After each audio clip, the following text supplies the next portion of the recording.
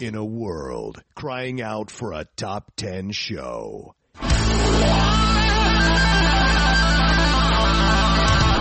John Roca and Matt Nost are here to bring you the top 10.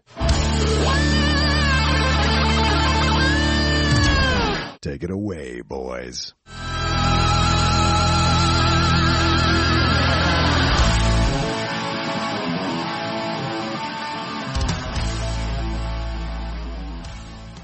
Hello, everyone, and welcome to a brand new episode of the Top 10. I am John Roca. And I am Matt Nost, and we're here to bring you another week of sweet, sweet Top 10 action. How are you? I'm good. Excited. We're recording this, we're pre-recording this, and we're about to head into the weekend, so it's been a long week, brother. So I'm very excited to just kind of rest up a little bit tonight and enjoy a weekend that doesn't have too much demands on my time. So it's going to be nice to kind of read a little bit, maybe catch up on some comics, maybe take a walk with the lady, maybe try out a new restaurant.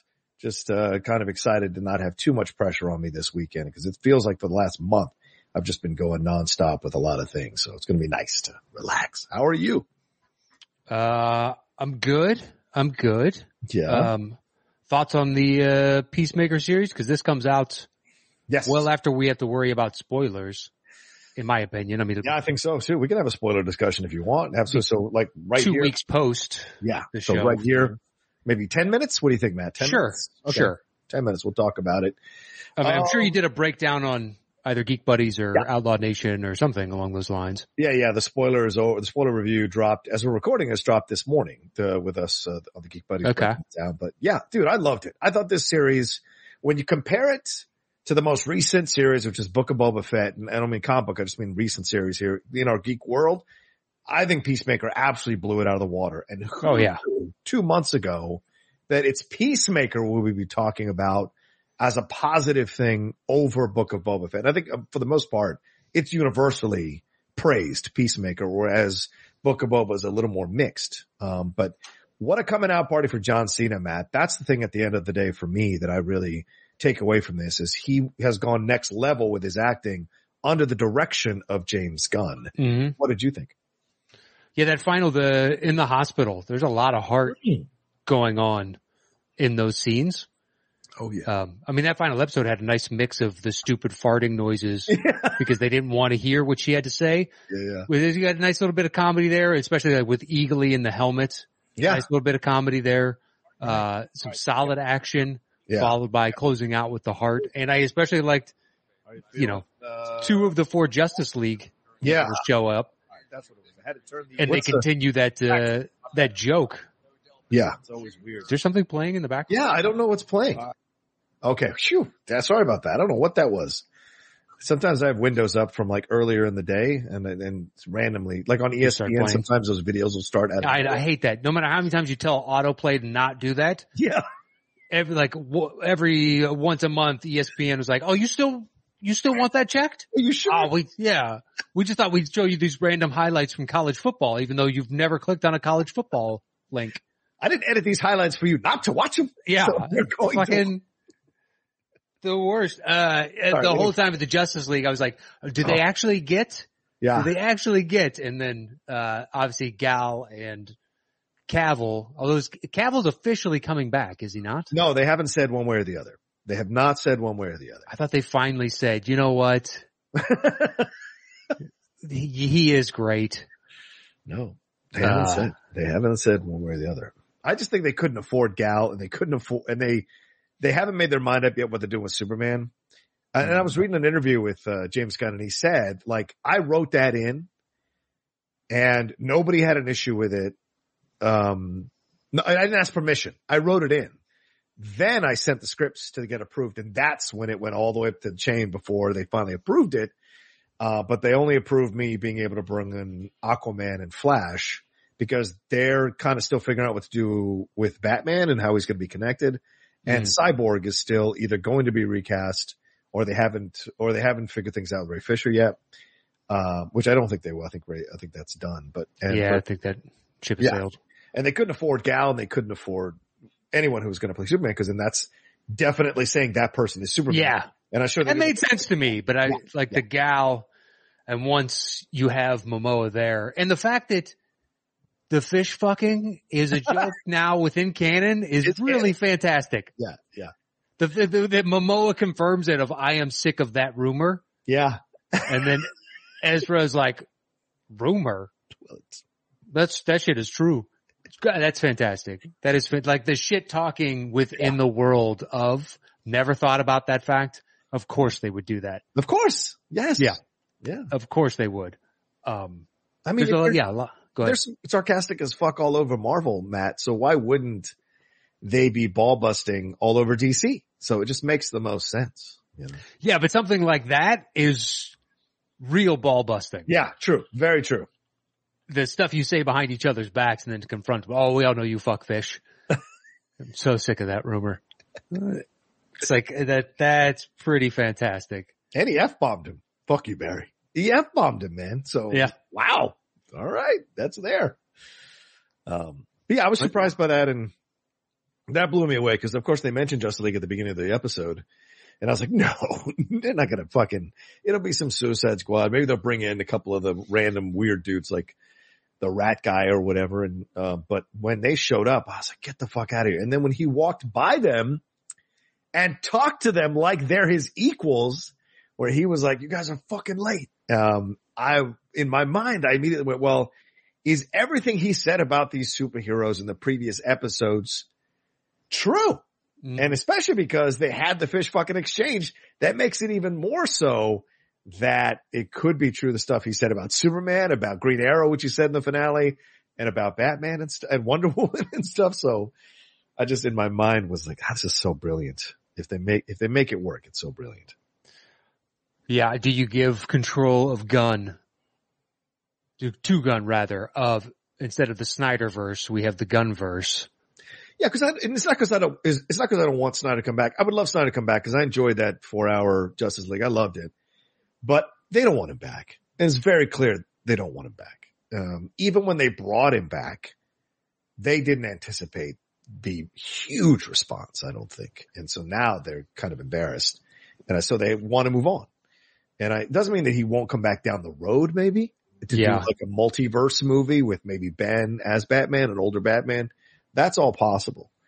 But I think they do want something. And I think Gunn could absolutely slide into that slot. And he said he's going to, after he's done with Guardians of the Galaxy, he's not going to do a movie for at least a year. He's just going to focus on the TV shows because he's going to bring Peacemaker back and then spin off of another show, spin another Suicide Squad show off. Mm. So he's going to want to do his own thing. So maybe that's the time that he's like, they're looking at him to be like the Feige of the universe. Maybe. I mean, they need somebody. I think they do.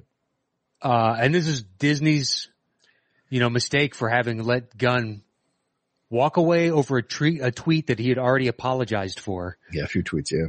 Yeah, and now, he apologized for. Yeah. 10 years ago. The world forgave him. Yes. And then some people didn't realize that this had already transpired and raked him over the coals for it again, and he apologized again. Some right-wing blogger talking head, yeah. And now Disney has its biggest competitor that was in their own shop. Yeah. But Disney also says like, hey, or Marvel says, it's good to have a thriving DC because if both brands are thriving, that elevates people going to see the superhero movies. So yeah, I get that logic, but natural competition. Yeah. Like it should push you and make you want to beat your competitor and innovate and all that stuff. Yeah. I mean, that being said, Coke has like an 80% market share worldwide. So they don't mind the competition so long as it doesn't really cut into their bottom line. Right. It's like WWE, right? All those smaller federations have at it, find new talent. Great.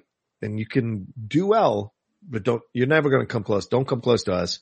And then we're just going to swoop up and grab your best talent and bring them over to us. So it works out for them. So pretty much, yeah. What'd you think about how they did the whole storyline with him and Danielle Brooks there, at Adebayo in the finale with her putting on the helmet and him launching her into that big, queen, the cow? Yeah, the cow. That was really good. I like that. Yeah. I didn't anticipate it until I saw her stumbling into the room, and I was like, is he going to human torpedo her? Yeah. And why is it a torpedo? That was my other favorite part. Why wouldn't it be missile? Yeah. I don't know. Torpedo doesn't make a lick of sense, and I like it even more for that. Just because why does the helmet with scabies, Matt? I don't know. I don't know. It's random. That is random. That's just for the stupid joke. Yeah. But obviously, Torpedo is as well. I thought they had a good relationship. I was, skeptical on the outset. Hey, after having watched Suicide Squad, how can you get a fucking series out of this character? Mm-hmm. And then now at the start of it, I was like, maybe it seems really one-dimensional. And they slowly fleshed him out. Yeah. And I appreciated it. By the end, they really have something there. Yeah. Like that Steve Agee scene where he's talking about his beard, that actually had some weight to it. Yeah, dude. So I was surprised. Mm-hmm. Well, we've talked about it. Like anybody who's got like the body dysmorphia or got like, or can't handle the aging or has had weird things about, how they look, and they do things to kind of mask it or hide it or, whatever, you think you're fooling people in your mind. And then when you realize you're not, and you're brutally shown that you're not, the way Peacemaker kept calling him Diebeard, it's a rough thing to take. And so him kind of surrendering that vulnerability was brilliant, and a perfect timing, and then they broke his leg later on. So I mean, to me, it's like you said, it's the mixture of the ridiculous and the honest throughout the whole movie or throughout the whole series, and especially in that finale, which I thought was great. Were you mad that, Harcourt lived? Did you think that she was going to die? I mean, usually when you cough blood, you're dead. So were you surprised that she lived? I mean, when it happened, I was like, oh, okay, so this is the sacrifice for the season type of thing. Mm-hmm. And that sucks for her because they've really built something here that could last a couple seasons. Oh, yeah. But I'm not surprised that they're going to bring the whole team back. Yeah. It's a successful chemistry between all of them, and they can spin off and do other stuff. I mean, what happens with the butterfly that's left, though? There's no other butterflies, right? So that we know of, but I mean, true. So long as you don't shoot them in the head, they still live. And there's no way they shot every one of those people in the head. So you have to assume there's some butterflies left. They don't have a food source. Yeah. So they'll die off pretty quick. Probably. Yeah. And if that's all the food that he had left to pour it all on the porch at one time, I was like, that seems like a dick move. Well, why not just keep it in the jar and have the butterfly fly down, take whatever it needs, and it can fly out, as opposed to just pouring it all on the wood right there. But at the same time, bringing logic into that specific part of it doesn't make any sense. Why do that? That's not what it's designed for. What do you think of the dad stuff, him coming back and everything like that? Well, what, being basically part of his subconscious? Yeah. I thought it was good. I mean, I loved and didn't his character design. Yeah. So the idea of a white supremacist superhero, I think, is a really inventive idea. Yeah. And, but he looked really cartoonish.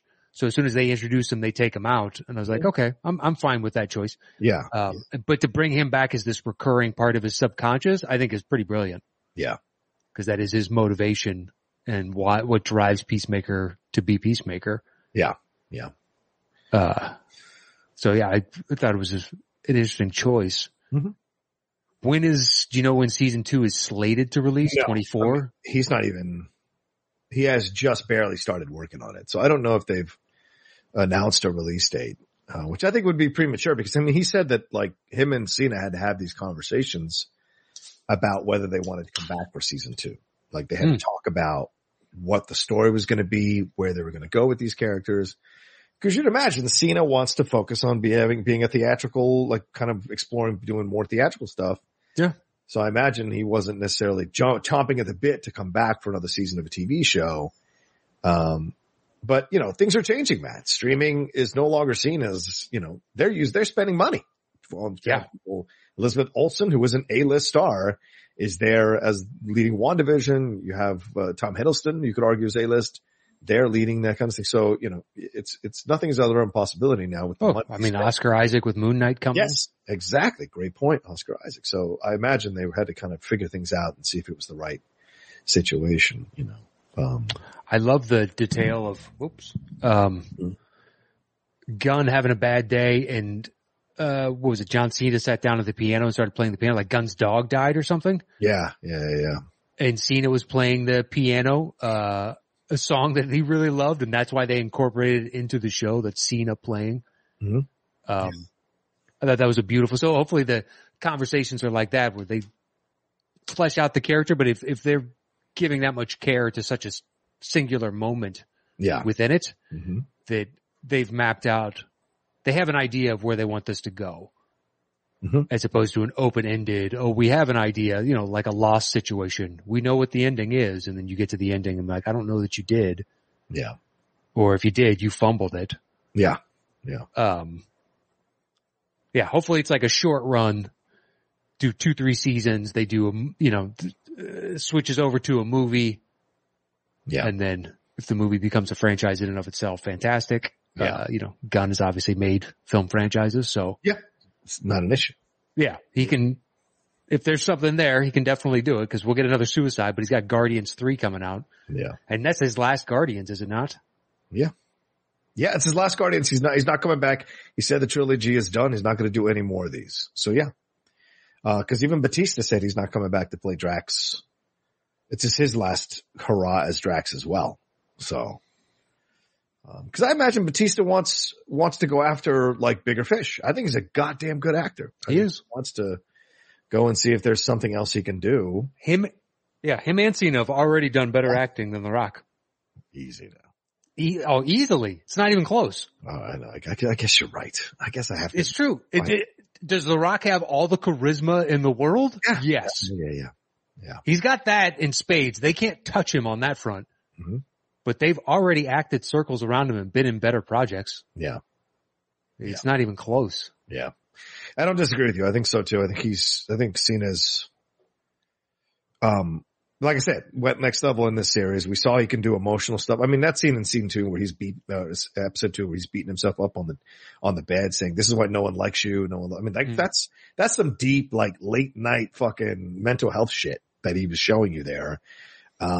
Pretty honest, vulnerable shit. And you're just like, wow, and then later on when he shoots his dad, I mean, he commits patricide, dude. And so what's that effect going to be on him?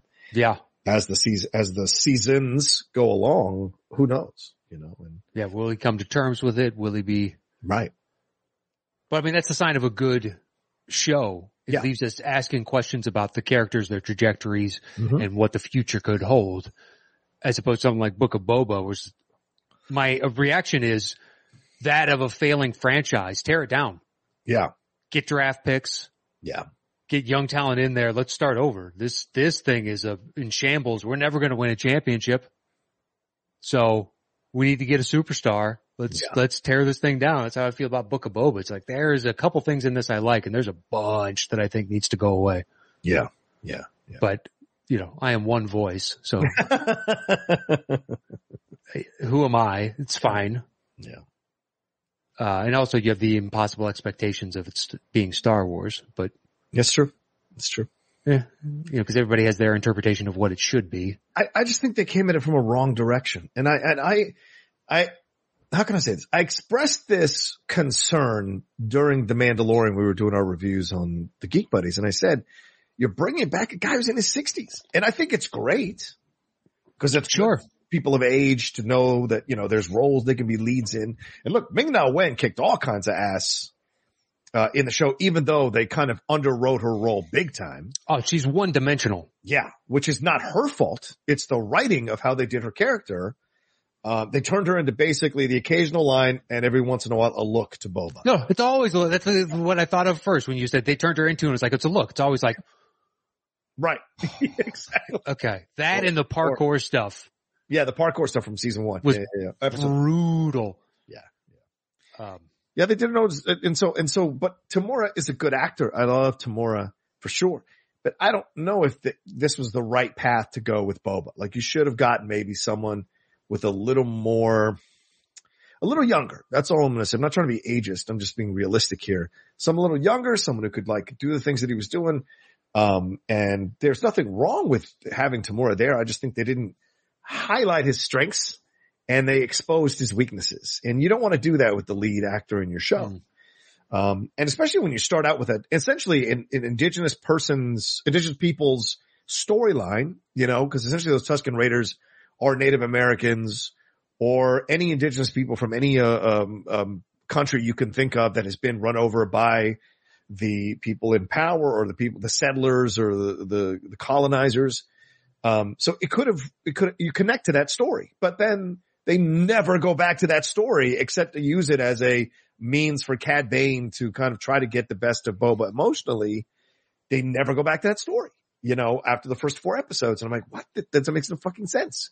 You can't lay a storyline out like that and not have it pay off in some way down the road. And to me, I thought they were using it rather than making it an essential part of the show, and sending a message, so it's like Falcon and Winter Soldier. I thought Falcon and Winter Soldier absolutely dropped the ball on the race issue. They came close. There were some things that were brought up that you never thought you'd see in a superhero movie or show or movie that I thought was cool, the Isaiah Bradley stuff, but then they kind of petered right the fuck out at the end and didn't really go full bore into this and expose it all, and really talk about it. So, and I think that's because they got their episodes cut. And I think there was more to explore here that we could have enjoyed. But it's the way it goes with the COVID stuff. I found that show dull. Yeah.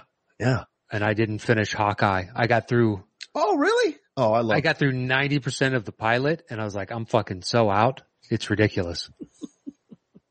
So maybe it gets better, but I was like, this is fucking, they are passing off. Do you remember that joke in Austin Powers when it's him and Elizabeth Hurley and they see the 2 human anomalies wearing the costumes of the villains, like the henchmen? Oh, yeah. Go into the separate bathrooms and they go in and beat them up, which you see off screen. They come out and the clothes fit perfectly.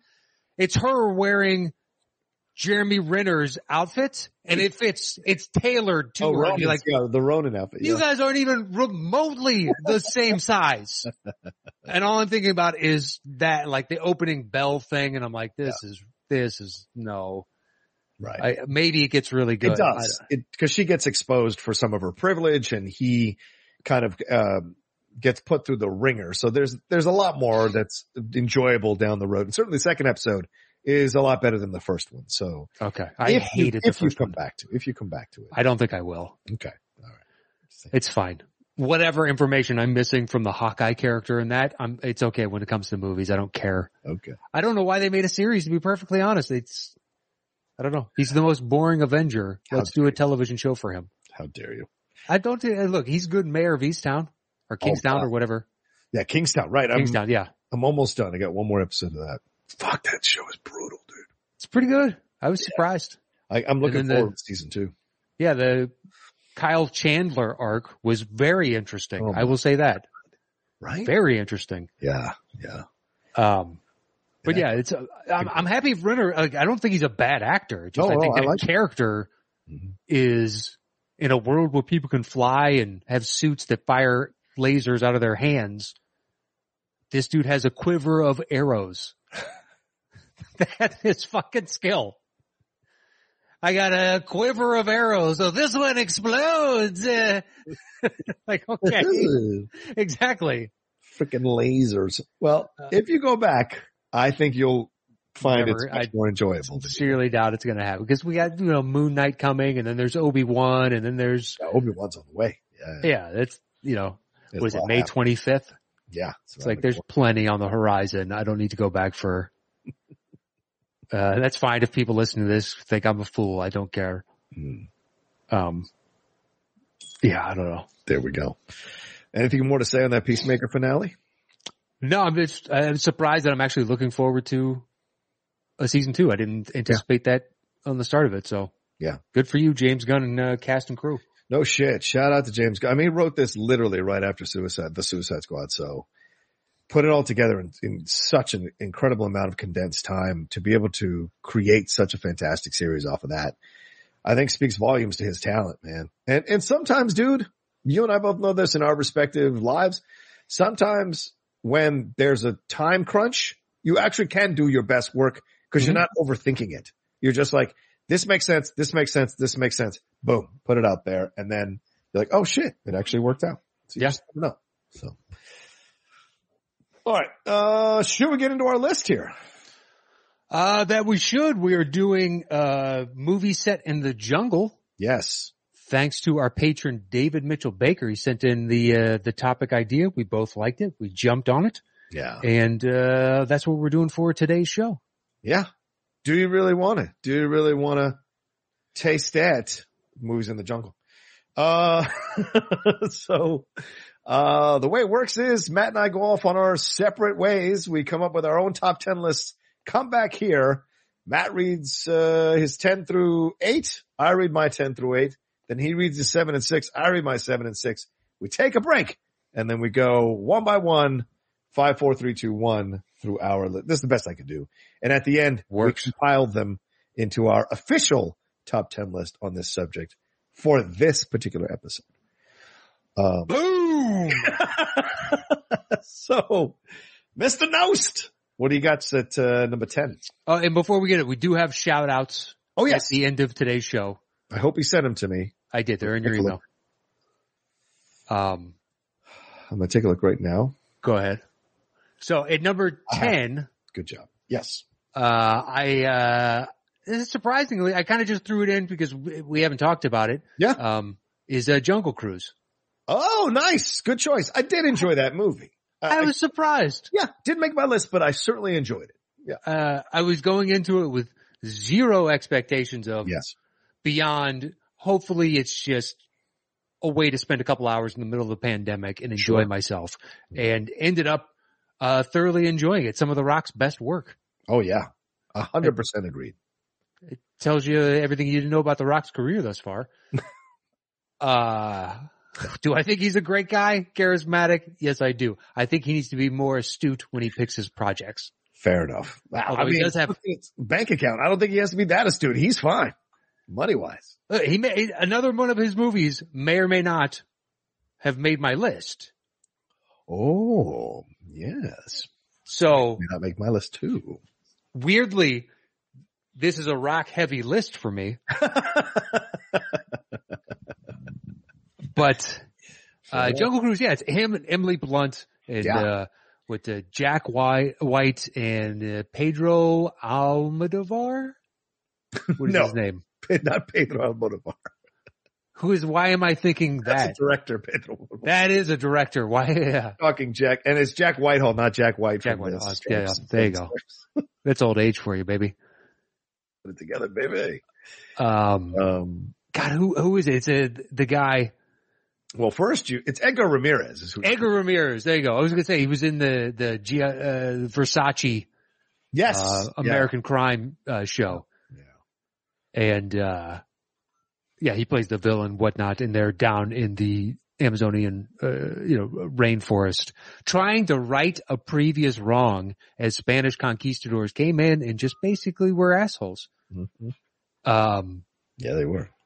But it's like you're trying to do a slight Indiana Jones adventure-ish type of film. And, surprisingly, there aren't too many to choose from. Now, I still haven't seen like Fitzcarraldo. Oh, yeah. Or Aguirre. Yeah, Aguirre. Aguirre, is that what it is? Yeah, he's not a basketball player. It's Aguirre. It's Spanish. It's not Mark Aguirre? No, it's not Mark Aguirre. Are you sure? Mark Aguirre, the Wrath of God. Yep. I just thought it was Aguirre, Wrath of God. I just know that's another in his canon set in the jungle. Fitzcarraldo's the one I still need to watch. I thought about watching it last night. And I was like, I don't have 3 hours. Yeah, that's a grudging 3. That's a tough. You have to trudge through that movie. It is. Yeah, I've been saying it since we started this show. I know. Oh, that's one I've always wanted to watch. Yeah. And then every time I think of it, it's like last night. It was 11 o'clock, and I'm like, I'm not starting Fitzcarraldo at 11 o'clock at night. Sorry, I'm a little stuffed up. Sorry, guys. Sorry, I'm blowing my nose. Sorry.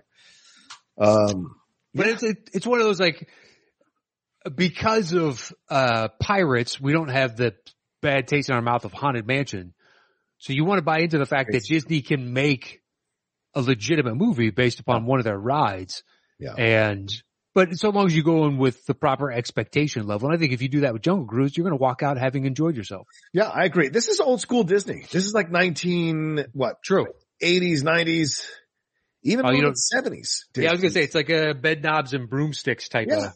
kind of vibe to it, right? It's fun. Turn your brain off. Enjoy the magic. Don't try to analyze it too deeply and have a little fun. And I love Jesse Plemons as the fucking Nazi or a World War I German guy. Paul Giamatti for the occasional moments when he shows up on screen is funny. But the chemistry between Emily Blunt and The Rock is just great. Just she can work with anybody, man, in any film. And she just has chemistry with them. She's incredible like that. And it's no surprise that The Rock, as you said, this is some of the best work Rock's done.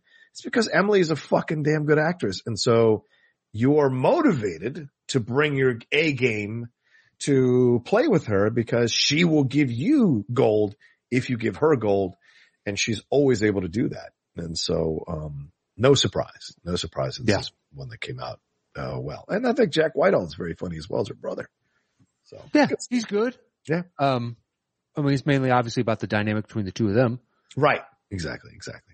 It's kind of like The Mummy set in the rainforest. Good point. Yeah. We have Brendan Fraser and Rachel Weisz. Those are the two you're focusing on. And, the brother coming along, that's a good time. But you're focusing on the two. And I like this guy, Jean Collet-Serra. I mean, he's doing Black Adam and with The Rock again. And he did, The Shallows, which I enjoyed. I'm not a big Blake Lively as an actress fan, and I enjoyed the shit out of her in that movie. So I like him as a director. I haven't seen the Liam Neeson one, Unknown, but I should get the Commuter as well. But I should definitely watch that. Yeah, I haven't seen either of those. He's got a new one now called Black Light. Black Light. Give me back my black light. Yeah. Okay. What you're not. The thing is, I still believe he can make a good movie. Of course he can. Yeah. Unlike Bruce Willis at this point. Oh, for God's sakes. Why are you even bringing him up? Well, just because Liam Neeson is getting to that generic title action movie. Not true. True. Not nearly as bad as Bruce Willis. I love that he has his own Razzie category. Yeah. Of what was the worst Bruce Willis movie this year, and there's legitimately like 8 or 10 to choose from.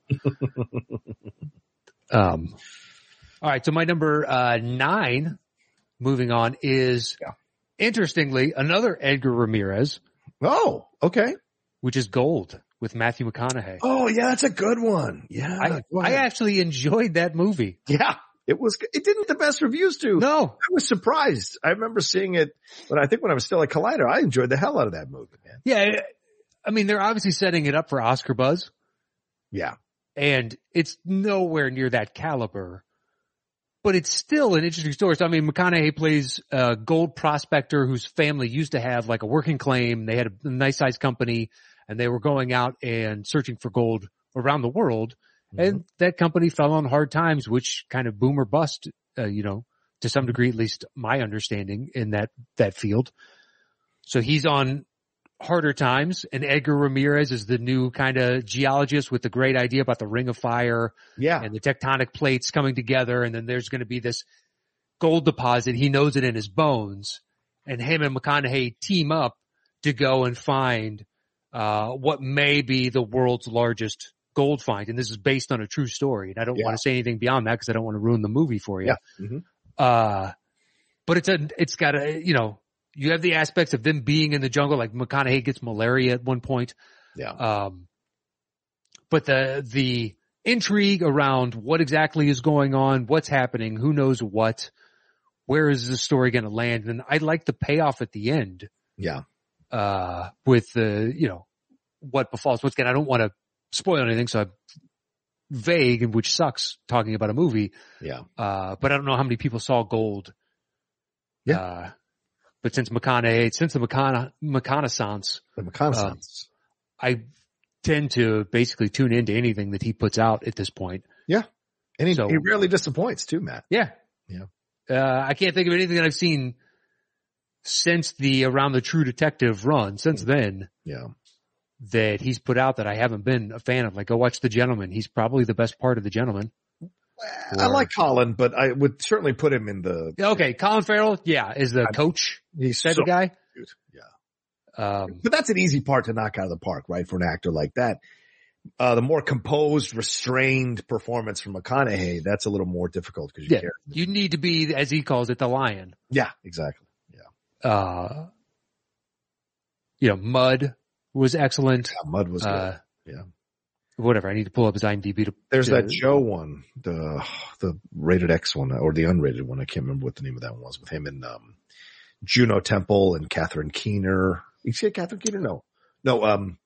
The girl from Showgirls. Blanking on this. The girl from Elizabeth Berkley? No, the other one. Gina Gershon? Gina Gershon. Yeah. She was in that. I forget something Joe. I can't remember what the name of it is. I don't even remember that coming out. I'm gonna look it up real quick. Yeah. But he's done great. He's done great stuff, man. Yeah, it's Ramirez after Versace. I thought he was going to have a run, and I think with the Gold and a few other like not quite hits when he was given a shot, might relegate him back to television, which sucks because I think he's a really good actor, and I enjoy him quite a bit. But we shall see. All right, so yeah. Hank the Cowdog, of course, the podcast series short from McConaughey, who does, I think that's the children's book series that he wrote. Yeah. You know what? I did not see The Beach Bum. Oh, well, that's an ensemble piece more than anything else. So yeah. Yeah, but technically isn't he the lead of that ensemble? Probably. Yeah. I know Martin Lawrence is in that shit too. And we also have Dark Tower in there. Okay. Oof. That was terrible. Yeah. What are you going to do? Some things are not him, Some things is, something else. Yeah, you take it because it's a high profile and, Free State of Jones. It's okay. Yeah. It's okay. Yeah.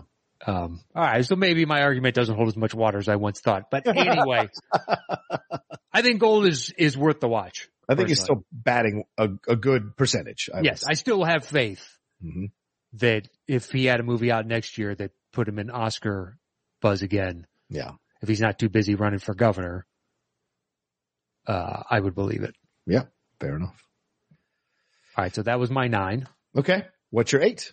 My 8, circling back to The Rock, baby, which is The Rundown. That is my 10, The Rundown. Yes.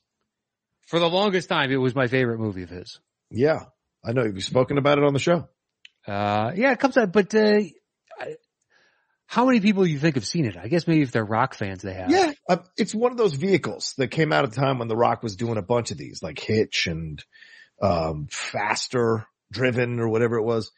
He's had a few. It was around that time, but this is one that kind of stepped up out of those pile of vehicles because of Christopher Walken, Rosario Dawson, and Peter Berg being the director, and what's his face from the American Pie? Well, Sean William Scott.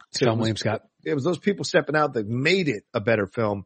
And The Rock, and having Schwarzenegger have that scene with him kind of essentially passing the torch onto him in a way. And so there was a lot of buzz around this movie, and it didn't disappoint. He's damn good in it.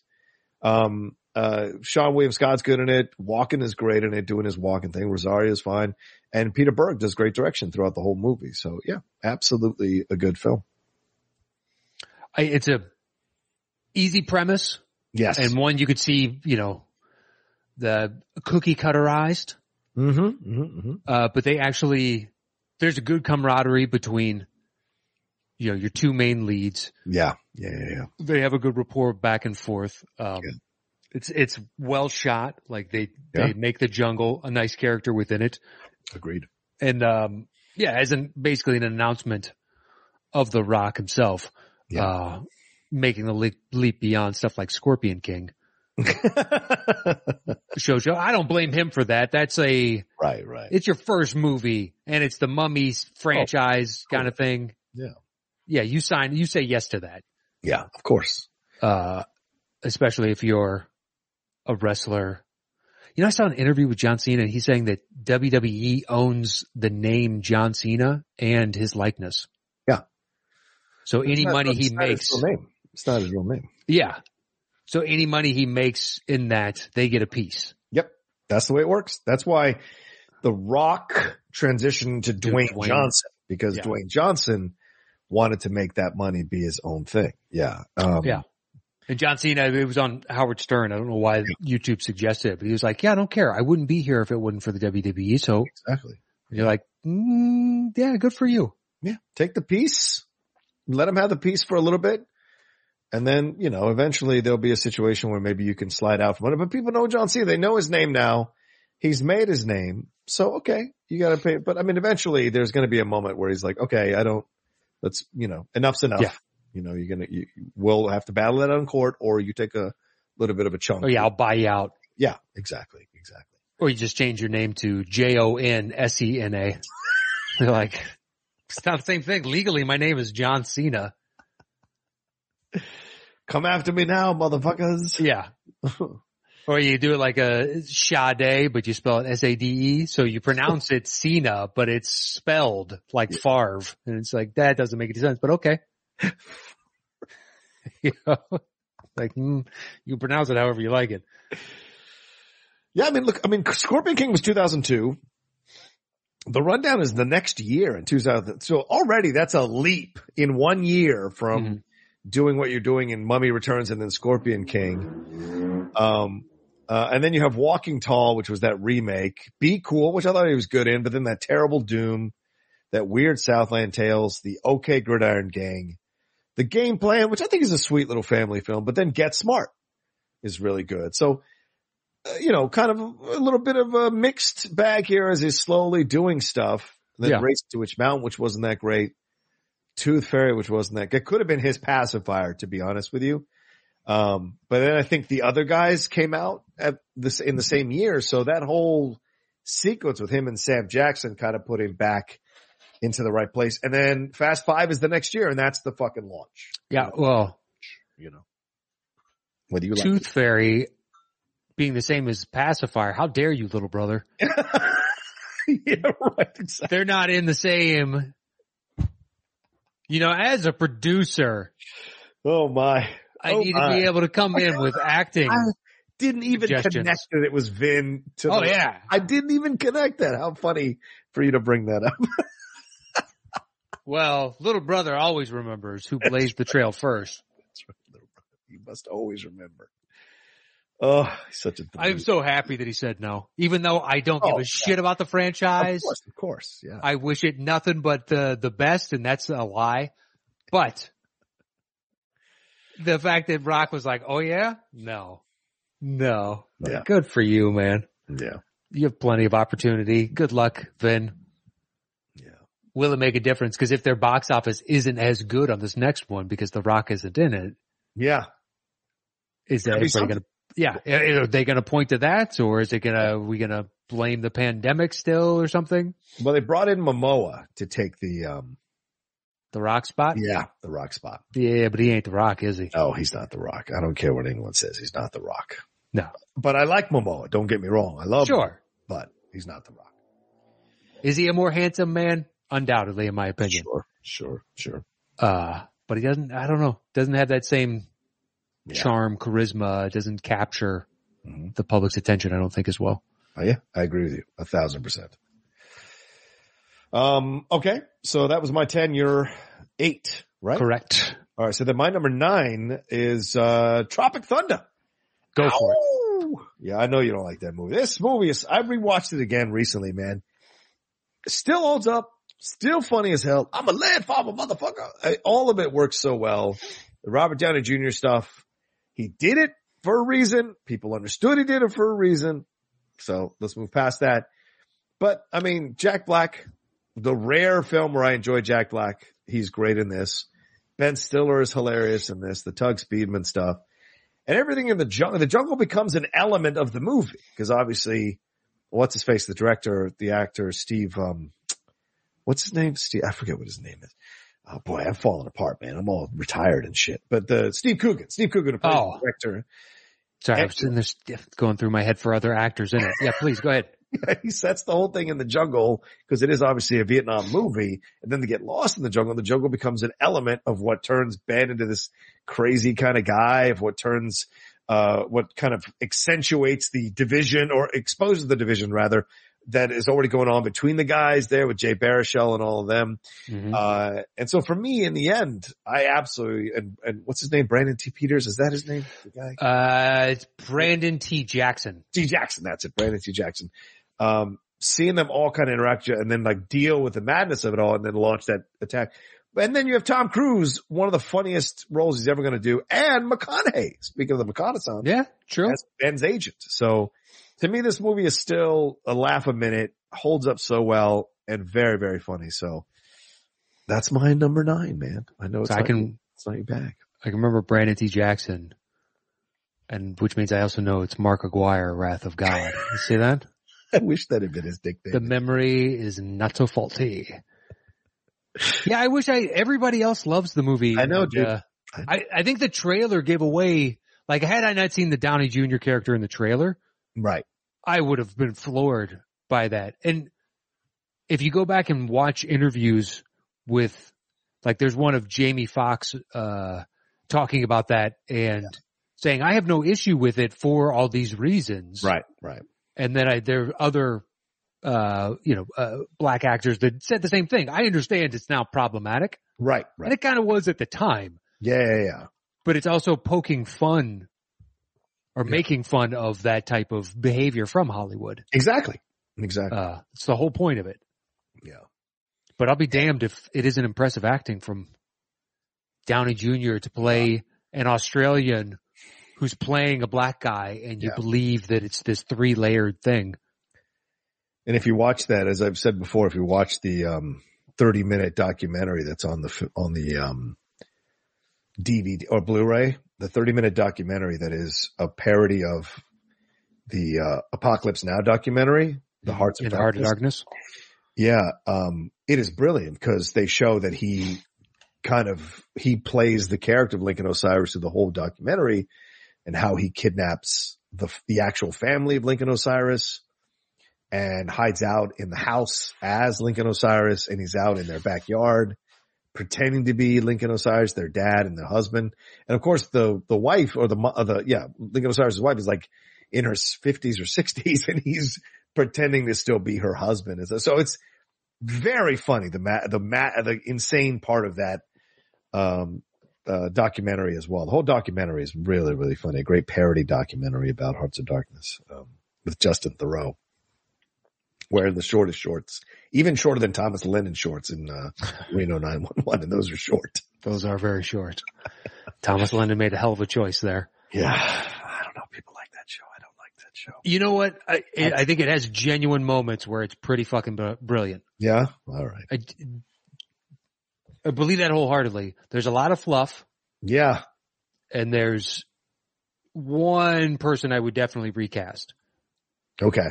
Yeah. Lindley loves that show. It's never done anything for me. It's never done anything. We've tried to watch it. Some of the cameos sometimes are just perfect. Yeah. The Rock was on one, I think. Oh, was he? Well, I think in Reno 911, the Miami one. I think he was in the Miami one. Oh, okay. Yeah. I never saw that one. I've seen a few of the seasons. Yeah. Just sporadically here and there, and gone to watch, just have some 22-minute show to watch. Yeah. I think it can be really excellent. And then sometimes it's just like, that was fine. Fair enough. Okay. I love that Tom Cruise basically said, I'm going to do Harvey Weinstein. Yeah. Flat out. His only demand was basically, I need to have sausage finger hands. Yeah. And I want to dance. And his forearms. Oh yeah, the forearms and the hair. Yeah. But basically just, I want to be Harvey and make fun of Harvey. And they're like, sure. So good. Yeah. All right. So then my number 8, is The Mission. Okay. Yeah. It's on my side list, but go for it. Right on. The 1986 film here, directed by Roland Joffe, with one of the most incredible scores from Ennio Morricone that you're ever going to listen to. If you haven't listened to The Mission score, do yourself a fucking favor and go find it on YouTube and just listen to it for like an hour. It's going to blow your mind. It's one of the greatest soundtracks ever, or scores ever. And this film has Robert De Niro and Jeremy Irons and Aidan Quinn and Liam Neeson as a young Liam Neeson as a young priest in here. And basically this is Robert De Niro is this kind of Spanish, I think, nobleman and in the 18th century, and he kills his brother, I think because his brother is either having an affair with his wife, or Robert De Niro is having an affair with the brother's wife, and he gets caught and he gets confronted and he kills his brother out of anger. And so he feels an insane amount of guilt. Mm-hmm. And so he goes to serve these Jesuit priests, and he puts himself through hell to serve them as a way of apologizing to God for killing his brother. Yeah, his penance. His penance, yeah, in essence. But what happens is the Jesuits start to get attacked by the military people in charge of the area, and some of the Jesuits want to fight, the priests want to fight, and some of them don't. And Jeremy Irons is the lead priest, and he's the one that does not want to fight, thinks that this is what's supposed to happen. And eventually De Niro is the one who kind of motivates them to fight and violates, in essence, the penance that he had kind of established. And they engage in the battle. And so it's an incredible film. And they take one of the priests and they crucify him and they send him out on the water. Oh yeah, that's one of the scenes in the waterfall when he's coming. Hanging on. It's a gorgeous shot. Yeah, it is a gorgeous shot. Just one of the most brilliant. But nobody talks about this film, Matt. Nobody does yet. It was one of the greatest films, in my opinion, in the 1980s. So what I did for this week is, I'm sure, something that you do quite a bit, and it's what I do more often than not, is I make my list and then I do a Google search to see what I've missed. Right. Exactly. Of course. And there's one that I had never heard of. It's like called In the Garden of the Lord or something like that. Yeah.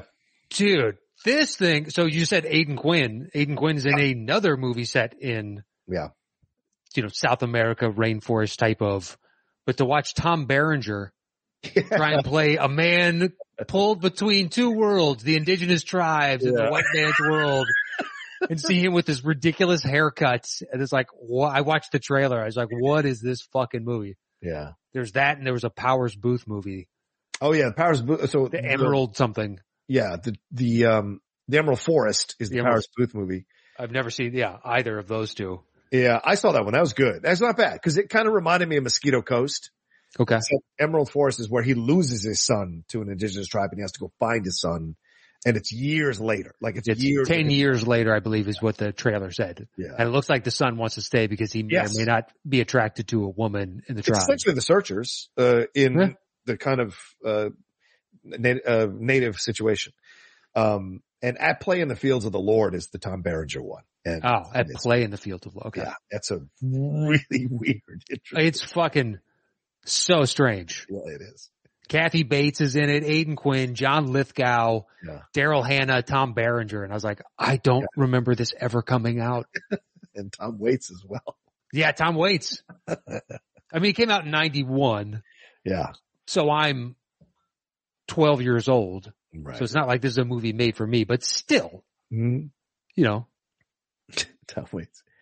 I play in the fields of the Lord. Oh, he said the title in the movie. That rarely happens. Tom Berenger, you look good as a native. Oh my God. Ridiculous. Nice haircut. Master. Anyway, all right. So that was and I can't encourage people enough to see The Mission. Oh, was that your Renfield? Yeah. The master. It took me a second to register what that was. But yeah, please see The Mission if you haven't seen The Mission. Trust me, it still holds up. It's so fucking good. I don't know why there's not a 4K of The Mission because it is a gorgeously shot film. And Roland Joffe is one of those directors that a lot of people don't talk about, but created some pretty good films. So, all right. What's your 7, my man? My 7 is, Jumanji, Welcome to the Jungle. Oh, I think that's my 6. Yeah, it's my 6. Cool. And I believe that closes out all my rock movies. this rock portion of the list. It's 3 rock movies. Yeah, true. I included this one over the Robin Williams because this one takes place fully in a jungle. Yeah. Whereas Robin's is, the jungle is coming to here, but it's set in our world. I don't know. That's the distinction that I made. Right. I was floored by how good this was. Mm-hmm. I was expecting the absolute worst. Yeah. And floored. Mm-hmm. And you said you're not a big Jack Black fan? His acting in this is stellar. I don't disagree with you, my man. I do not disagree with you. Kevin Hart basically playing Kevin Hart again. Mm-hmm. But in this role, it worked really well for me. I think overall, I was like, I am astonished that I'm enjoying this, that I figured it was a premise that was one and done and we don't really need to revisit or remake it because kids could still watch this one. Right. Exactly. And you know what? They updated a modern classic and did it really well. A fresh spin on it. Yeah. Karen Gillan is great. Oh my God, she's great. Yeah. And it's nice to see her working outside of, in a big project like this outside of Marvel, so she doesn't get trapped in the, well, you only do big projects when you're covered in makeup and all that stuff. Right. Yeah, just absolutely floored. Couldn't believe it. Yeah, great. I remember going to see this because they sent me to cover the junket as one. I was so excited to go to talk to The Rock and all of that. It was so cool. And seeing the movie, I remember when the movie was over, I was thinking to myself, I actually really like this. Am I stupid? And I was talking to other people and they're the critics that were there and they all enjoyed it. So I was like, okay, so I think I'm okay to like this movie. Like it was just the kind of in my mind, I was like, okay, where do I fall on this? And so, I was hoping other people would enjoy it. And so when I came back and did the review, I kept saying in the Collider review, like, trust me, you're going to enjoy this. It's actually a damn good movie. And I was so happy to see it do so well at the box office because I think it came out at the same time as The Last Jedi. The same. Yeah, it came out in wintertime around Christmas. Yeah, around Christmas. And so I remember talking to the producers there who they gave us access to and whatever. And they were like, we would just be happy to come in second to the Star Wars. That's all we're hoping, that we come in second. And who knew it was going to make as much money? I think it was $900 million or something like that. It hung around like a month later. Yeah. It's still at the top, maybe not the tippy top, but in the top 2 or 3, it's still hanging around like 6 weeks out. Jumanji still churning out. This thing's got legs. Yeah. It was pretty incredible to see. Yeah, absolutely. Yeah. I still haven't seen the follow-up. It's okay. It's not great. You could just watch it in the first one, honestly. Okay. I'm not against seeing it because there are days where you're just like, I want something mindless. Sure. Oh, sure. Totally. Yeah. But that being said, I watched Topsy Turvy again last night to fall asleep. So you're out of control. It's like 10 days straight. I just fast forward to some of my one of like 10 favorite scenes and I just watch that scene and I fall asleep. I feel like someone should write a book about December 2017 because Greatest Showman was that year as well. It came out in December and Jumanji and Last Jedi. So a fascinating trio of films and what they did and what it signaled about the box office or signified about people's tastes with the box office. Why did Jumanji last as long as it did? Why did Greatest Showman have last as long as it did? Why did it have his legs as long as it did? Why did that happen? And, Last Jedi, broke apart the Star Wars fandom like Holdo in that ship maneuver that literally broke apart the Star Wars fandom. So nice. Nice. Thank you very much. Yeah, well, that's fine. I love that it still comes up as a trending topic. Like that in the Snyder cut. Still the Snyderverse. It'll never end, dude. Never. But yeah, between the previous and then the Snyderverse. Like the Oscars stuff where they have the fan vote and you can vote up to 20 times a day, which is just ridiculous. That's stupid. It's really stupid. It's limited to once or twice a day and then it makes it feel like it's something. Yeah. 20 times a day means it's utterly meaningless. Yeah. So fucking stupid. But all the people voting for Snyder's Justice League, and I didn't take the time, but others rebutted with that it's disqualified. Go read the rules. Yeah. It can't be voted for. And people still continuing to vote for it. I don't care. It was the best movie of the year. Like, okay, well, they're never going to include it, so you might as well choose another one. Yeah. It's the principle. Yeah. Maybe next year they'll amend the rules, but then, this movie's not going to have an opportunity to get in anyway, so why not vote for something you actually like? Yeah. So I'm guessing Spider-Man runs away with that. Yeah, probably. Yeah. No Way Home. Yeah. Oh, absolutely. It qualifies and it'll have a strong enough fan base. It's a smart move by the Oscars. Oh. That way they can incorporate movies that everybody loves without having to bestow any awards on them. I guess. I feel like it's pandering, but it is pandering, flat out. But they want to increase their ratings so they can cherry pick and bring in the biggest movies of the year by doing this, crap, and still pat themselves on the back for these smaller films. Yeah. But look, let me read this. December 2017, Shape of Water, The Disaster Artist, I, Tonya, Star Wars The Last Jedi, then Jumanji Welcome to the Jungle, Greatest Showman, Hostiles, Molly's Game, Phantom Thread, All the Money in the World. That's a fucking great group of movies. It's not bad. You could argue is maybe one of the greatest Decembers in the history of film in terms of. Well, I'd have to go look. Yeah, I know. Specifically because as far as Oscar fodder, there's only 2 real movies in there that I think were excellent. Yeah. Did you just rattle off? Shape of Water? Shape of Water, I don't think I'm going back for. I, Tonya and Phantom Thread. Phantom Thread, right. All the Money in the World was good, though. All the Money in the World was good, you're right. Yeah. And the fact that they did all those reshoots in such a short amount of time makes it even more impressive. Yeah, with Plumber, yeah. Hostiles is a fucking great Western, too. People don't. You know what would have made All the Money in the World even better is if all the kids got off their fucking phones and went to the theaters and watched the goddamn movie. You tell him, Ridley. You tell him, Ridley. You tell him, Ridley. Which, by the way, House of Versace, or House of Gucci rather. Yeah. House of Gucci, not that good. Oh, I don't know what you're bitching about. Oh, really? You like that? I love that movie. I was great. Bored to tears. Really? Oh, man. Bored to tears. All the over-the-top accents, a story I could give 2 shits about. Sweetie. Whereas Last Duel, I think you got something there. Last Duel was good. Yeah. Jodie Comer was fucking excellent in that movie, man. Yeah, it's the different perspectives of the same story, and it's a very relevant way to look at a story today. Driver was unsettling. Yeah, another good role by Adam Driver. Yeah. I'm just hoping some of these are really successful. So, although I think he'll be fine. Yeah. Sorry, The Post is also that December 2017. And like I said, 2 excellent Oscar movies. Post is fine. Coming for Spielberg. Damn. It's enjoyable. Yeah, that's fun.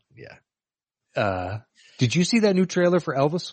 Yeah, I'm telling you this right now. I'm not trying to, I'm not trying to kiss my own ass or anything. Just randomly, last night at around 5:00, I was like, I'll do a trailer reaction for this. Maybe no one's going to watch it. I need to do some content today. I haven't done any videos on my channel. And I did a trailer reaction. I got 150 new subscribers off that trailer reaction. It's almost over 10,000 views. I had no idea anybody was going to be interested in this. And it completely shocked me. I loved the trailer, except for Tom Hanks's weird accent, but Tom Parker was half Dutch, half Southern boy. So maybe he's weaving in and out of those. I don't know. But other than that, I thought the trailer was excellent. What did you think? What did Catherine think? Oh, well, she's the one that told me about it. She's like, you see the Elvis trailer that dropped? And this is a woman that does not look forward to movies. Yeah. And I was like, oh no, it came out. I knew that it was in the works. Right. And Baz Luhrmann was attached, so she's excited about that because she loves Baz Luhrmann. It's one of the few directors she knows and is a fan of. Yeah.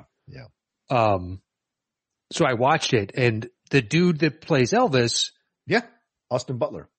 Does it looks like he's had plastic surgery to make himself look like Lurch that looks like Elvis. What? Lurch? It looks like, you ever seen the Belgian twins that had way too much plastic surgery? They passed away in the past year. Oh yes, I saw that right from COVID. Yeah. He reminds me of a young version of them. Fair enough. In no way does he look like Elvis to me. So it throws me off every shot of him. But I think the guy's life is very deserving of a biopic. Yeah.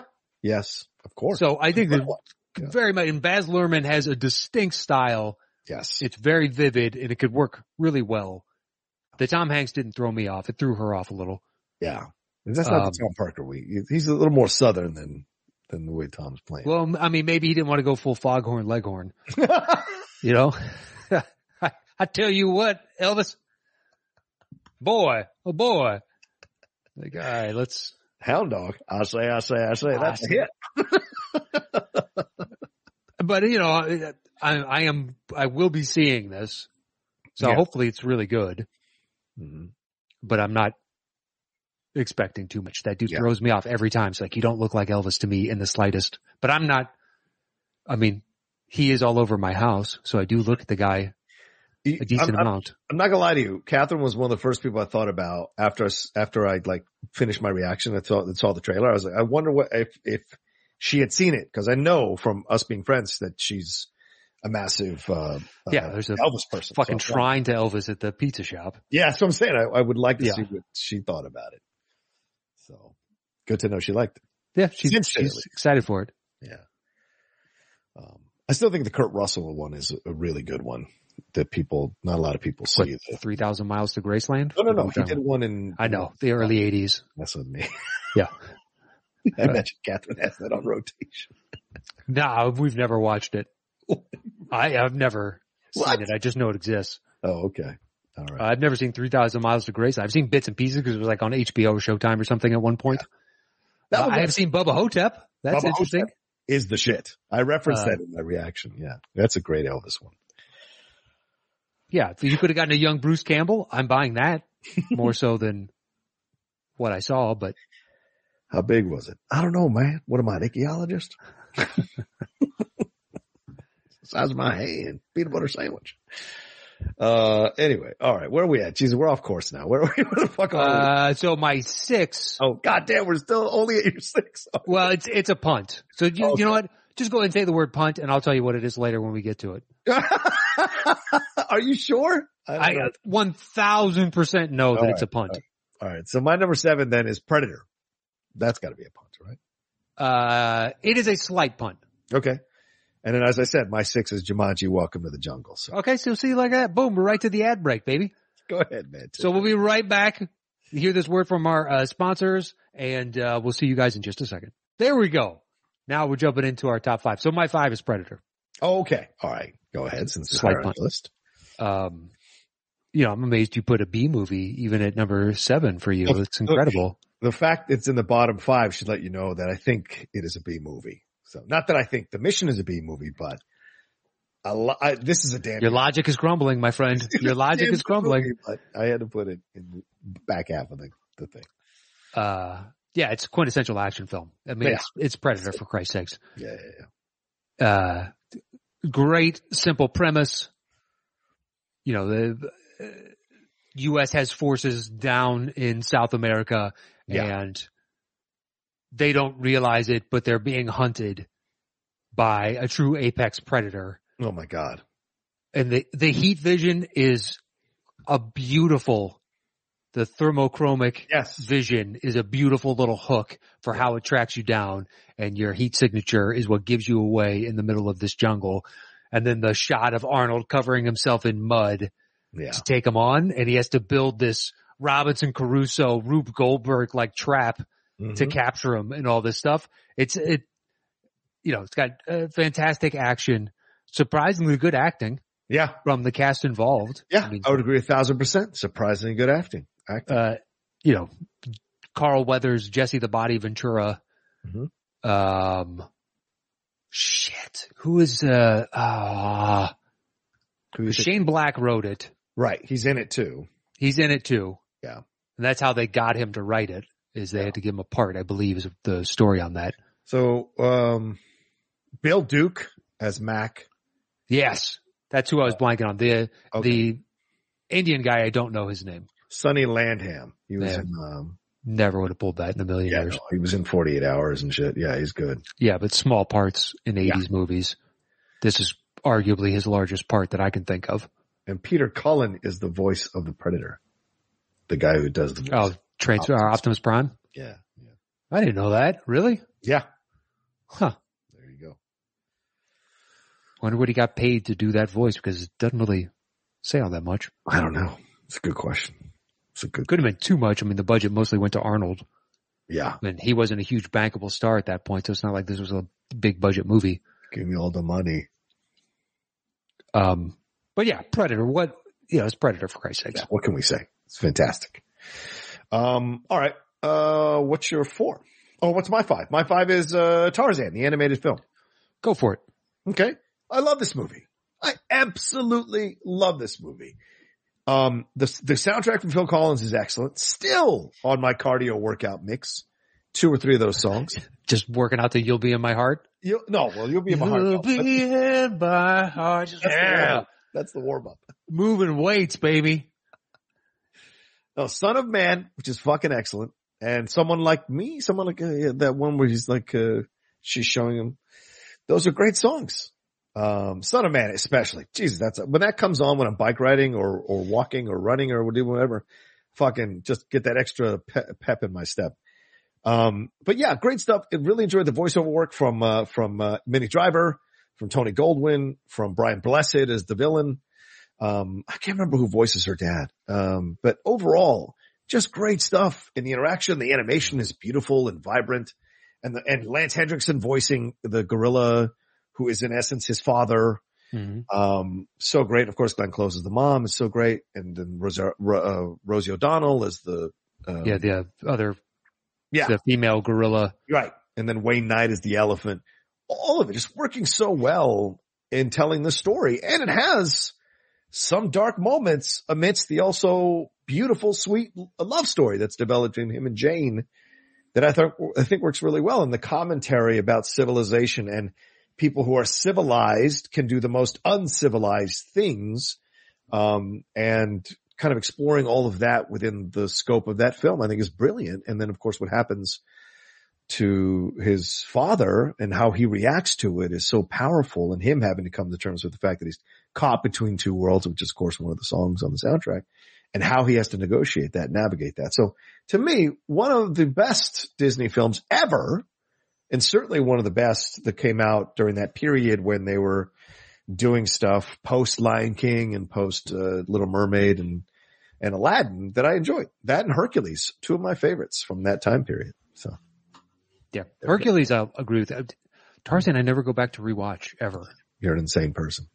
I watch a lot of, I'm more than happy to watch pretty much any Disney film. Mm-hmm. And Tarzan's just not one that ever leaps to mind. Okay. I don't know why you have to hate, but all right, I respect it. It's not hate. It's just a lack of love. That's what it is. That's what it's essentially the same thing. All right, fine. Is it essentially the same thing? It's really not. It makes it easier to hate when you have a lack of love. That's what I'll say. Well, sure, but 1 + 1 in this equation does not equal 2. All right. All right. So what's your 4? My number 4 is Jurassic Park. That's my number 3. Oh, that's my number 4. Sorry. That's my number 4. Yeah. Jurassic Park. Love that movie. Oh, well, how have I said this? I enjoy that movie now more than I have in the past. Having rewatched it for Cinephiles, having rewatched it, recently, kind of think about, Jurassic World coming out, the third one, which I enjoy that trailer. I actually think it's a damn good movie. I remember not thinking it was that great, and I've kind of changed my mind about it. So it still captures the imagination to this day. The CGI mixed with the actual real world puppetry. Oh yeah. Is a beautiful blend between the two. Mm-hmm. It's got a great story. It's easily the best of the entire franchise. Yeah. Yeah. By leaps and bounds. For some reason I decided to watch the, Chris Pratt one like last week again. Oh wow. Just cause I was bored, or maybe it was 2 weeks ago, but it was within recent memory. Yeah. And, it is what it is. It's not as bad as the follow-up. The follow-up is god-awful. Yeah. Easily. That's the worst in the series. I agree. And I'm not holding out much hope for, what is it, Fallen Kingdom? Fallen Kingdom was yeah. Is that the second one? And then Dominion is the one that's coming out. Oh, Dominion. Okay. Right. Yeah. Yeah, I'm not holding out hope for that one. Yeah, Dominion, and Fallen Kingdom was the sequel to Jurassic World. Maybe bringing the old cast back and there's some fun to be had there. Perhaps. I don't know. But so far it's been lackluster, and that's me being kind. The trailer looked good though. I like the trailer. Yeah, it wasn't bad. Yeah. And it doesn't seem like they're bringing them back as token parts of the story. They seem like they're an essential part of the story, the older characters. So I like fingers crossed. Yeah. Yeah, hope so. But I mean, that first one still has all the magic. Yeah. And I think it's pretty much timeless. Yeah. So hopefully future generations will be watching it and enjoying it as much as we have over the past 20 years at this point, 25 years. God, it's been out for a while. That's kind of crazy. Anyway, so that's our collective number 4. Number 4s. All right. What's 3s? 3. My 3 is probably not on your list. Rescue Dawn. Oh, the Werner Herzog film. So that film you've seen from him, but not Fitzcarraldo. Yes, I know. It's part of the reason why I need to see Mark Aguirre, Wrath of God, and Fitzcarraldo. Because I've seen other Herzogs and Grizzly Man and I mean, he's done a bunch of stuff that I'm a fan of. Yeah. Just haven't gone back for his 3-hour, let's put Klaus through hell movies. Maybe don't watch Jurassic World again and watch. Maybe. I'm not trying to tell you what to do. But that being said, Rescue Dawn is really good. Okay. I've never seen it. It's one of his rare kind of theatrical ones that I've never seen. You've got Christian Bale and Steve Zahn as the 2 main leads, but you also have Jeremy Davies, and they're POWs that are stuck in a camp, and it's based on a true story about pilots that went down and they were held as prisoners of war. And Jeremy Davies is basically kind of Stockholm syndrome. He doesn't want to leave. He doesn't want to upset the people. He wants to stay. He's trying to undercut them, wanting to escape. They eventually escape and get out and get rescued. Right. But the journey that they have to go through, they become so emaciated and worn down through the bad diet, the terrible living conditions, having to get out. And, their captors are correct in assuming even if you escape the jail, you still have to get through the jungle, which is trying to kill you at all times. They have to navigate getting out of that. And by the end, when they do get rescued, I'm not spoiling anything considering the name of the movie. Right. It has a real impact. Okay. And the bond between Bale and Zahn as they're trying to get out is really fantastic. Yeah, I recommend that thoroughly. Okay.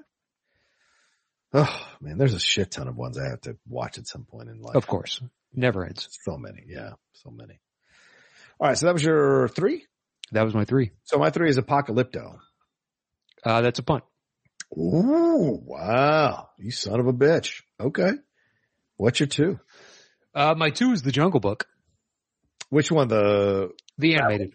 Oh, the animated one. Okay, go ahead. Knock yourself out. All time in the argument for my favorite Disney movie ever. And one I don't know, fell in love as a kid. Mm-hmm. Still has the magic for me now. You want to talk about songs? This thing's got songs for days, baby. It's one of those, an early example I think you could put on, and adults will like it just as much as kids. Because it has a lot of the fun and the overall story and adventure of it. But it's got heart. Yeah. And it draws you in between the dynamic of Mowgli and Baloo and, God, I'm blanking on the panther's name. Cause Shere Khan is the tiger. Isn't it Ga or something? Sorry. Someone's yelling at us right now at their radio out there. I know, but I should know this. Fuck.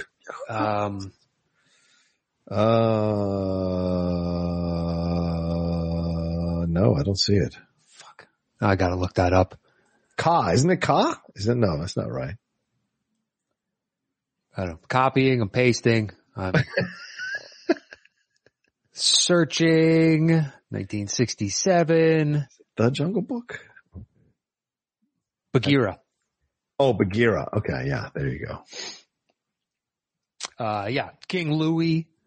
Is that character potentially problematic now? Maybe a little bit. Swammy Bagheera. That was way off. Way off. Well, I hadn't ventured a guess yet. You were saying Ka. Yeah, Ka. Ka's the snake. That's my bad. But yeah, I think it's that and Sword in the Stone are in the argument for my favorite Disney movie. of the animated side. Yeah. So it's always a battle between the two of them. I think I favorite Jungle Book between the two. Right on. But anyway, I think it's pretty flawless and highly recommended. And that is my number 2. Okay. My 2 is, Romancing the Stone from the 1980s. Go for it. I love this film. If people haven't seen this film, it's so good. Michael Douglas, Kathleen Turner, Danny DeVito. She's I think a novelist, romance novelist or adventure She's a romance novelist. Yeah. Romance novelist. Joan Wilder and, Michael Douglas is this, kind of, adventurer, explorer. They end up in this situation in, I think it's South America. Mm-hmm. And, they get involved in this whole military situation. They got supposedly trying to find this artifact or whatever. Danny DeVito is this corrupt guy who's trying to get his hands on the artifact, who's working with the government, trying to backstab everybody as he tries to get this thing. It's a fucking great film. Still holds up. A lot of fun. I think it's Donner, or is it Zemeckis? I can't remember. It's Zemeckis. Is it Zemeckis? Okay. It's Zemeckis. Okay. And so good. Because the initial reaction, right, the studio thought it was going to bomb. Yes, they did. And I think it's because it was successful, he either got to do Back to the Future or Roger Rabbit. Right. Which I think the project was going to get shelved otherwise. Right. And what's interesting is people called it like a knockoff of Indy, but the script was written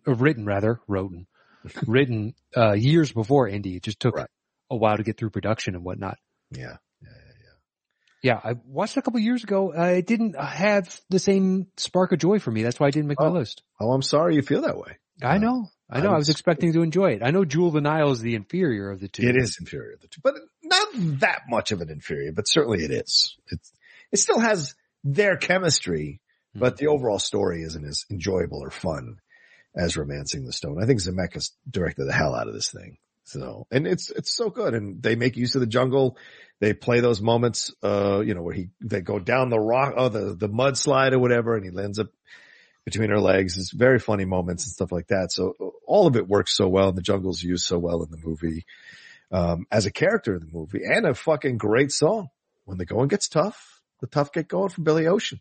One of the best soundtrack songs of the 1980s. That's another one. That's a good weightlifting song. Let me tell you something. That's a great weightlifting song. Listen to a lot of Billy Ocean, are you? Dancing on the ceiling while you're... That's Lionel Richie, first of all. Oh, that is... God damn it. Get out of my dreams, get into my car. There you go. There we go. I'm not the biggest fan of Billy Ocean stuff. There's 3 or 4 of them that I like, but this one is a fucking good song, man. When the going gets tough. It is a good song. Get going. They even appeared in the music video, man. Yeah, I remember it. Yeah, I'm an 80s boy. My mom had that cassette in the car. We listened to it quite a bit. All right. Come on now. Look, I'm not the one that's vague on his age. I'll tell you precisely how old I am. And that was a cassette. That, Lee Greenwood. Lee Greenwood. Yeah. I've heard Proud to Be an American so many times. Oh, Lord. For some reason, my mom liked that fucking song.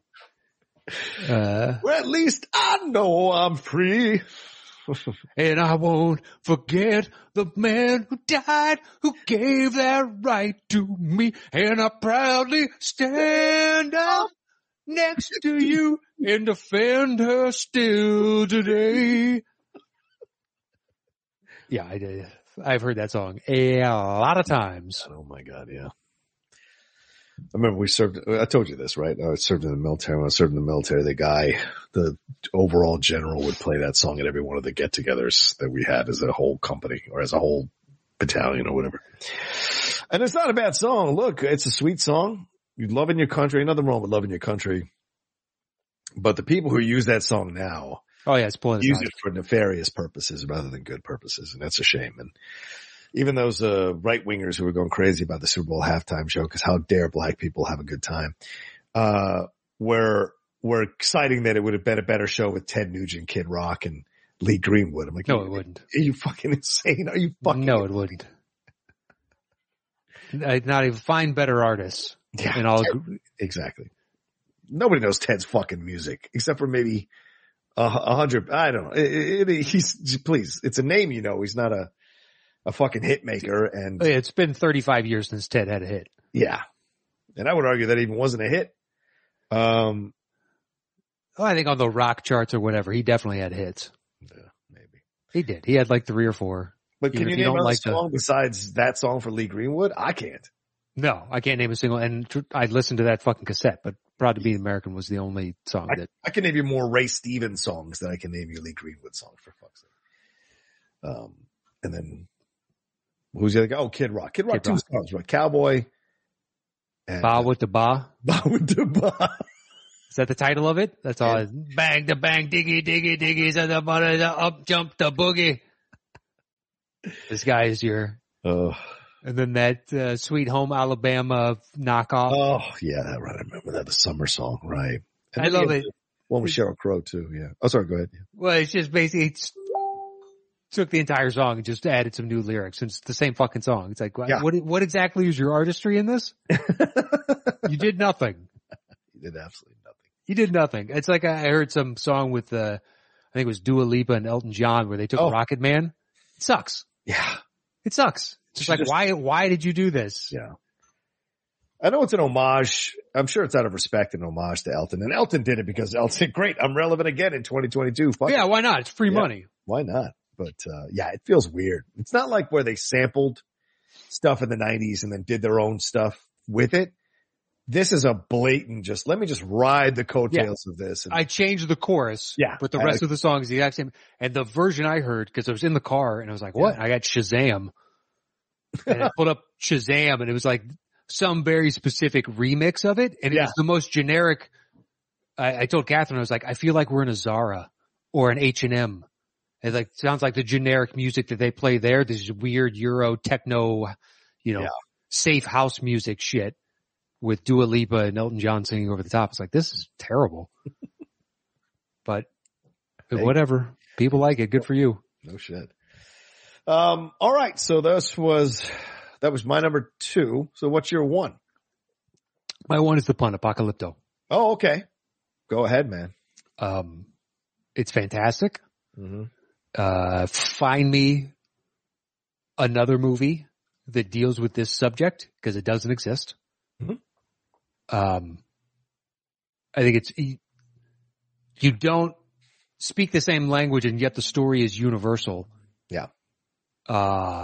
It is riveting. It's got fantastic action. There's heart to it. And ultimately when they end up at the beach at the end, they see that the real war is about to begin. Yeah. And that's the gut punch of all of this. Mm-hmm. It's like he survived escaping the torturous individuals on his own continent only to see death arriving at his doorstep. Yeah. Yeah. And it looks beautiful. I'm sure that they were flabbergasted and they're fighting and then they see the big galleon coming in and they stop fighting and a few of the, people from, I'm assuming they're Aztecs. Yeah. I'd have to look it up, but I believe they're Aztecs. Yeah. But the Aztec people that are chasing after our protagonist just stop chasing him and slowly wade into the water because they're drawn by the siren song of this. Yeah. What is this? Yeah. Not knowing that is literally a ship of death. Yeah. Your world is never going to be the same. Mm-hmm. It is devastating. Yeah, and the way the film uses the jungle through all the different things and the close calls and the near deaths experiences throughout the movie are just incredible. From the beginning, we get the idea that they've comfortably made their lives in the jungle, and then when they get rounded up and all the stuff that he has to do to try to get back to his wife and get back to his child, all the stuff that he goes through to escape. Fuck, man, I haven't seen that one in forever. I might be in the mood to watch that one, dude, because it's been a bit. It could be a fun adventure film to watch. And it's just excellent. It's so well acted. It's the villain is so scary. That guy's great. Right? I wish he worked more. There's both of them. There's 2. There's the dad and his son, but the dad. I forgot about the dad, right. The dad is the one. It's just, you want to talk about McConaughey with the lion. That dude is a lion. Yeah, absolutely. That is Smoke Jaguar, even though he's not Smoke Jaguar. I wish that dude worked more because he just has a commanding presence standing there. He does. Yeah. The shoulders, the look, the face, all of it. Yeah. Yeah. The son is just a shitbag. Yeah. It's more the other underlings that are real shitbags, Yeah. but the son wanting to prove, and then, what happens to the son happens to the son. He's what they call in wrestling a chicken shit heel. He's a chicken shit heel. Whereas the dad is a full on fucking. Yeah. Yeah. His main henchman, the one that's trying to prove and wants the overall, wants that is not his son, but wants that position. That dude, you're waiting the whole time for him to get his comeuppance. Yeah. So good. Raul Max Trujillo. Yeah, and he's in the Mayans. He's in that Mayan show. Mayans MC. Yeah, I'm never going to watch that, so. It hasn't gotten great reviews, so I haven't watched it. Yeah. I didn't like Sons of Anarchy. Oh, really? Wow. Okay. I watched seasons 1, 2, and maybe 3. Yeah. And I was kind of like hate watching it after a while. But it's Hamlet, dude. Okay. One of the bikers is an Elvis impersonator. Okay. Well, that's the Rosencrantz or the Guildenstern of the crew, I think. Sure. Sure. Fine. Yeah. But the scenes, when they're, kind of chasing him down, all of it, it's just so fucking well done in the movie, man. It's been a bit. I should probably watch this thing. Do you know that to the point where the protagonist wakes up and there's the pit of the dead people? Yeah. Yeah. Oh. There's a guy dressed up as Waldo in that pit of dead people. What? I'm dead serious. They put it out in the theatrical. People got upset, so they cut it out of the DVD, and then when they released the Blu-ray or the 4K, one of the two, they put it back in with the original cut. And you can plain as day apparently see him. I've never noticed it. So I need to see the Blu-ray 4K or whatever it is, the newest release. Yeah. And it hasn't, but he's got the striped shirt, the glasses, the hat, the cane, all of it. That's hilarious, man. Or walking stick, not cane, whatever it is. Yeah, the walking stick. Woof. All right, well, there you go. My number one is the punt from earlier from Matt Nost. I imagine Apocalypse Now. Correct. This is number 6. I've talked about it. Everybody knows Apocalypse Now. There's no need for me to add it. Except, the jungle is more than a character. It is absolutely the driving force of the entire movie is that jungle and surviving it, getting out of it, discovering what he discovers, and then how it affects him afterwards. And he even says, I'm at home. The more I stay out of the jungle or out of the war, the stronger Charlie gets and the weaker I get. So the jungle becomes something of a testing ground for him as a human being, as a man. Mm-hmm. So it's a powerful film about the exploration of all of that. So if you haven't seen Apocalypse Now, Martin Sheen, Marlon Brando, so good. There you go. All right. That's our separate top 10 list, top 10 jungle movies. We're going to combine them now to do our official list here from the top 10. I'm grabbing the bongos.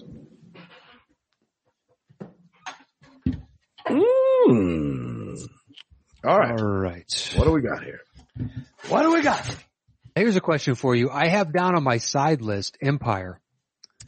But technically, I don't know if that constitutes a jungle. Do you mean Return of the Jedi? Because that would be... No, that's the forest moon of Endor. That's Return of the Jedi, right. Yeah. And I'm talking about Empire when he goes to Yoda. No. That's a swamp, not a jungle. Oh, that's true. That is a swamp. Yeah. I wrote it down. I was like, I don't think that counts. Shannon and Mike tried to convince me to put Raiders on the list. And I was like, no.